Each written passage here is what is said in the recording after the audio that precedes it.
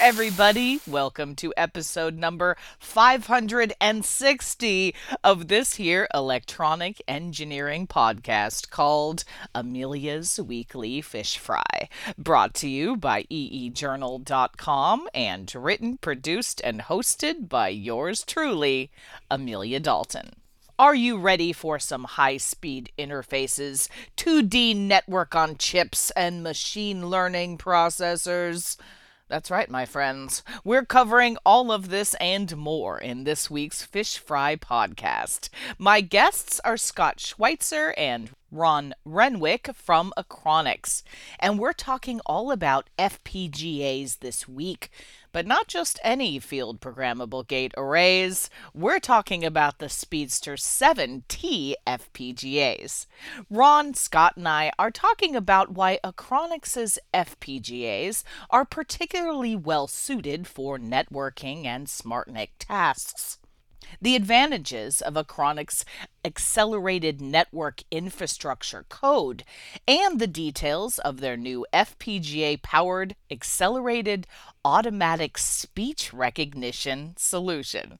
So, without further ado, please welcome Ron and Scott to Fish Fry. Hi, Ron. Thank you so much for joining me. Hi, Amelia. And hi, Scott. Thank you for joining me. Thanks for having us, Amelia. So you guys just launched a new FPGA-powered accelerated automatic speech recognition solution, which uses your Speedster7t FPGAs. Now, before we get into your solutions, tell me more about the Speedster7t FPGA family. This family includes high-speed interfaces, 2D network on chips, and machine learning processors. Isn't that right, Ron?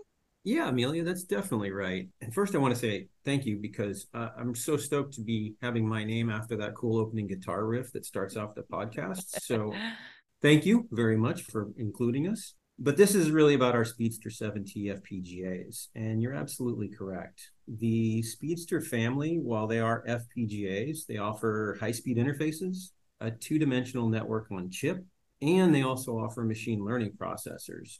Now, the old days of FPGAs coming with just some general purpose I/O and being just a compute array are long gone. And all vendors are offering high performance I/O. We offer 400 gigabit Ethernet and PCIe Gen 5x16 for the fastest data connections. But, almost that's table stakes anymore because the key is getting incoming data to the compute elements of the FPGA. Now, most FPGAs have to use the compute fabric to transfer data, or they have a few channels of like a network dedicated to data transfer and then use part of the compute fabric for essentially the last mile to get bits or packets to the individual LUTs. And Achronix recognized that using the FPGA fabric for data transport is pretty inefficient. You've got a large array of compute elements, and yet you're using some for data transport when you really want them for network application acceleration. And so we came up with a two-dimensional network on chip, and that's an any-to-any network that provides up to 4 terabits of bandwidth for data transfers. And that's from an FPGA LUT to even any I/O subsystem. So you can go I/O to I/O, I/O to compute, or any other element. Now, we do offer 4 ports of 400 gig Ethernet on that Speedster7t FPGA, and it can be transported across the compute elements at 4 terabits a second. So we're not seeing a bottleneck just from the high-speed I/O. We're actually have more of a fabric inside the chip than we can receive data for. And as you mentioned, we also offer machine learning processors. They have their own local memory. They're distributed throughout the compute fabric. And the users can set these to perform floating point or integer calculations based on their requirements. And these user-selected number formats allow for much faster communication. So yeah, the high-speed interfaces, a 2D network on chip, and machine learning processors allow our Speedster7t FPGA family to accelerate a myriad of workloads. So, Ron, based on all of that information, what kind of applications are the Speedster7t FPGAs a good fit for? So keying off of what I mentioned earlier, our Speedster7t FPGAs are an excellent fit for a couple of primary applications. One is like AI ML inference. We recently released a paper comparing inference workloads across FPGAs and GPUs that some people might want to take a look at. And it's also on a blog post on our website. Essentially, what we're seeing is for inference workloads, we can get up to an 8x performance improvement. And I think this kind of ties into a recent podcast that you had with Stephen Latreille, where you two talked about co-designing software and hardware for AI ML workloads. And that can be the holy grail, but it's really hard to align the speed of software with the speed of hardware development. And while this isn't necessarily co-designed, FPGAs, because they're reprogrammable and because they have fast pipelines, can enable custom algorithms for things like hardware accelerated inference functions, which is about as close to co-designing as we can get. In addition, when you look at like our 2D NOC, what it also enables is that IP blocks can be upgraded in real time. So you can essentially copy and paste or upgrade AI inference algorithms. And so you don't take down the chip, you can actually do continuous upgrade functionality. And what that allows people to do is have flexible hardware as their software improves. Another key application, and Scott and I are focused on this, is network acceleration applications. FPGAs are excellent at processing highly parallelized data in real time. So networking applications like intrusion prevention, whitelisting, rapid access to tables for things like DDoS prevention, or any other SmartNIC DPU application can be accelerated utilizing our high-speed I/O, our 2D NOC, and our high memory bandwidth. Something we didn't touch on, but is we also offer GDDR6 memory. We're one of the few FPGAs that do that. So we offer up to 1.6 terabits of memory bandwidth across 16 banks of GDDR6, which reduces the cost of memory significantly while increasing the bandwidth access to memory for things like high-speed table lookups. So any application that needs high-speed I/O to be delivered in a timely manner, that needs continuous updating, is a really, really good fit for Speedster7t FPGAs. So you guys also offer a vector path accelerator card as well. So tell me about this solution. So our vector path accelerator card is essentially a different consumption model. A lot of customers out there will do a chip down solution where they're designing a board, they're designing an appliance, and they put the FPGA on their own PCB. And for development purposes, and then also for deployment purposes, we've developed the vector path card, which is a Speedster7t 1500 FPGA with full memory, full capability, 2 PCIe ports, 1 through an MCIO connector, QSFP-DD and QSFP56 ports for 400 gig and 200 gig performance. And it allows customers to do a couple of things. One is deploy a standard full height PCIe card using our silicon. And the other is for customers who want to do development work prior to doing a chip down design, they can purchase a vector path card, they can install it in a system, they can use our ACE suite of design tools, and they can basically run their entire solution on our chip using a PCIe card. It allows basically flexibility that they can design first and then do chip down, or they can just use the card itself to deploy their solutions. Our recent announcement about automatic speech recognition with Myrtle is a vector path card where their solution is on our chip, and it comes standard with that vector path card with the Myrtle solution. So it's a consumption model issue. What does a customer need? What does the customer need to test with? And how can they get to that very, very quickly? So Scott, back at the SmartNIC Summit, you announced a networking product. So, can you tell me what this is about and what's special about your solution, given that there are so many NIC solutions already on the market? Thanks, Amelia. Yes, we announced Achronix's accelerated network infrastructure code. And what it essentially is a pipeline of, you could think of it as Lego bricks that allow a customer to build a NIC in a manner that suits the needs of their business, right? Most NICs, when you purchase them from vendors, they are what they are the day you get them, and they will be that for the rest of their life. With an FPGA-based NIC, all of the stuff in the middle between the high-speed pipes, 400 gig Ethernet pipe that comes in, and the PCI Express Gen 5 that goes up to the host, everything in the middle is basically a blank sheet of paper, right? And it's up to you or up to the FPGA provider to provide how those two pieces are connected and what happens in the middle. So what we've done for our customers is two things. We have the ANIC shell, and then we have the full ANIC. The ANIC shell provides essentially a packet interface that plugs into the Ethernet side. It's got a first in, first out FIFO buffer, because we're talking about high data rates, 100 gigabit Ethernet or 400 gigabit Ethernet. You have to be able to buffer this kind of stuff. FIFO buffer, and then there's a parser that takes the packets out of the buffer, it pulls the header out of them and can expose that, and then pass that packet of data with the header pulled out to the customer's logic. And the customer could then have in the FPGA their denial of service defense software, or their deep-packet inspection, or flow analytics, or whatever it is they're looking to do in the FPGA. They can have it there. And then we also provide a soft DMA engine to pass those packets up to the host code. And we have both a ring buffer DMA as well as a scatter gather DMA. And there's two different approaches because, one is more latency specific and one is more bandwidth focused. So we've got two different approaches for that. And that gives customers basically a shell into which they can put their own code.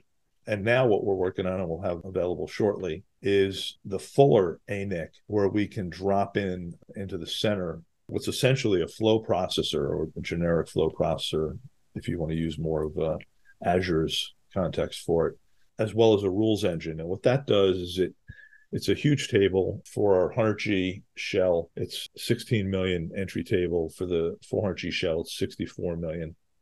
And what it allows you to do is track the status of every flow of network traffic that goes through the NIC and determine what you want to do with that flow. Do you want to drop the flow? Do you want to allow it to pass? Do you want to modify it? Do you want to reroute it? Do you want to U-turn it? There's a bunch of different things you can do with it. And then we keep all the statistics on that. And then we have an SDK that allows you to pull those statistics whenever you need to. And then the rules engine handles all the exceptions. If you don't pre-fill the flow table with what you expect, you can put rules in, and as the first packet of a new flow arrives, the rules engine will then analyze that packet, and it will fire off essentially one rule per clock cycle. Because it's an FPGA, we can actually act with every clock cycle on a packet to decide what we're going to do with it. And you can cascade through some number of rules, and eventually a rule will match. Worst case, there's a catch-all rule at the end. And what we'll do at that point is we'll do the appropriate action with that packet, and then we'll update the flow processor table with the rule or the flow action for that packet. So as future packets for that flow arrive, we know what to do with them, and they can be fast-pathed to the customer logic or straight up to the host, depending on what you're trying to do. So that's what we announced back at SmartNIC Summit. It's a flexible, programmatic way to build a SmartNIC to do very specific things at wire rate. Scott, what do you think makes Achronix FPGAs particularly well suited for networking and SmartNIC tasks? A couple things. The fact that we support up to 400 gig Ethernet gives us the full range of performance available to servers today. We can support up to 400 gig interfaces, but more practically, it's 2. And we have PCI Express Gen 5 on the other side by 16, which gives us 512 theoretical gigabit pipeline to the host for processing that data if you want to send it up to the host. More often than not, you're going to be doing stuff in the NIC, and you're not necessarily going to forward everything up. But those two elements of having high speed on both ends, and then it's the whole 2D NOC concept in the middle, because we've kind of built this multi-stage pipeline as a set of Lego-like bricks, they don't have to exist in specific spots in the FPGA fabric. You can put them on the fabric and then assign a network access point to that block of logic. It will then be able to pass its data to whatever the next block is just by using the network on chip. And that allows us to say, hey, you know what? I want to optimize my code around 2 100 gig interfaces and utilize the chip for doing distributed denial of service attack defense. And you could have multiple engines on the back end that are processing those attacks, and it would be totally unknown to the host, right? The host would just, it might see 100 gigabits flowing in when in fact there's 200 gigabits coming into the server, but 100 of it is, some attacker somewhere, and it's just being dropped, and the host sees no impact at all. So we've got methodologies and the ability to operate at kind of gate speed on packets that allows us to sustain wire rate functionality in a lot of cases. So let's talk about Achronix's accelerated network infrastructure code, or ANIC. What do you think are the biggest advantages that it offers network operators? Well, if you take one of the biggest network operators, Microsoft Azure, their fabric is built on an FPGA architecture. And they did that because they want a dynamically programmable front end to their cloud service. By having that capability, with Achronix, you can define what it is you're trying to accelerate before those packets, come into the server or come into the server's memory subsystem, CPU subsystem, and have total control over that. You could even, if you wanted to, put the FPGA in front of a traditional NIC so that the traditional NIC could do the normal NIC workload type stuff, but you could have the FPGA doing advanced features in front of that. Like I said, denial of service or deep packet inspection, that kind of stuff, and filter the traffic even before it gets handed to a conventional NIC. So we've seen use cases where people have brought the traffic into the FPGA, have the FPGA be a hard pipeline stage, and then have it come out and then go in a traditional NIC up to the host in that case. And that way, from the host perspective, they're dealing with a traditional NIC. But from a pipeline perspective, we've basically put a high performance appliance in front of the conventional NIC, but it's all hosted within the same server box. So it gives you a lot more flexibility than you would get from a standard network card. Okay, so Ron, let's also talk about your new FPGA-powered accelerated automatic speech recognition solution. Okay, yeah, let's talk about that. So we announced that our solution in partnership with Myrtle AI for accelerating automatic speech recognition is now available. So we use Myrtle AI's ASR solution, and it couples exactly with things that we've been talking about this entire podcast. Things like having a very high speed two-dimensional network on chip, having machine learning processors that you can set to optimize your inference results, allow us to deploy their solution and accelerate ASR. So in a situation where you need to support 1,000 concurrent streams, you can use a single Speedster7t FPGA. Normally that would take about 15 GPU cards or 20 CPU only based systems. So the benefit is an OpEx and a CapEx reduction, better performance, and what you're seeing is better speech to text capabilities. So like a call center will have real-time transcription occurring. And the closer you can get that to real time, the better the experience is for the customer. And then when the customer has a better experience, then they're going to like the solution better. Because we've got this extremely low latency FPGAs from an application acceleration perspective, we're enabling solutions to be deployed that can get a lot faster. You can do much more parallel operations, and you can also be a lot more accurate. Fantastic. All right, it's time for your off-the-cuff question. Now, you give my standard off-the-cuff. So if you could have one meal right now, doesn't matter if it's on the other side of the world, you need a passport to get there, what would you have? Man, Amelia, I was really, really hoping you'd throw me with a different one. I've been listening to the show for a while, and I was like, I'm going to get the food question. I know I'm going to get the food question. But yeah, so I was thinking about something else, but then yesterday we were on a call with a customer, and it turned out he and I actually kind of had some old home tendencies. I grew up somewhere near Ventura, California, and he mentioned this Mexican place, this walk-up Mexican place that has just got the best breakfast burritos in the world. And you used to swim the pier, get out, grab a breakfast burrito. And I've been thinking about that for the last 24 hours. So this doesn't take a passport, but I'm going to say the Barrel at the Point Market in Santa Cruz, because after a long, cold morning in the ocean, nothing beats a bacon breakfast burrito.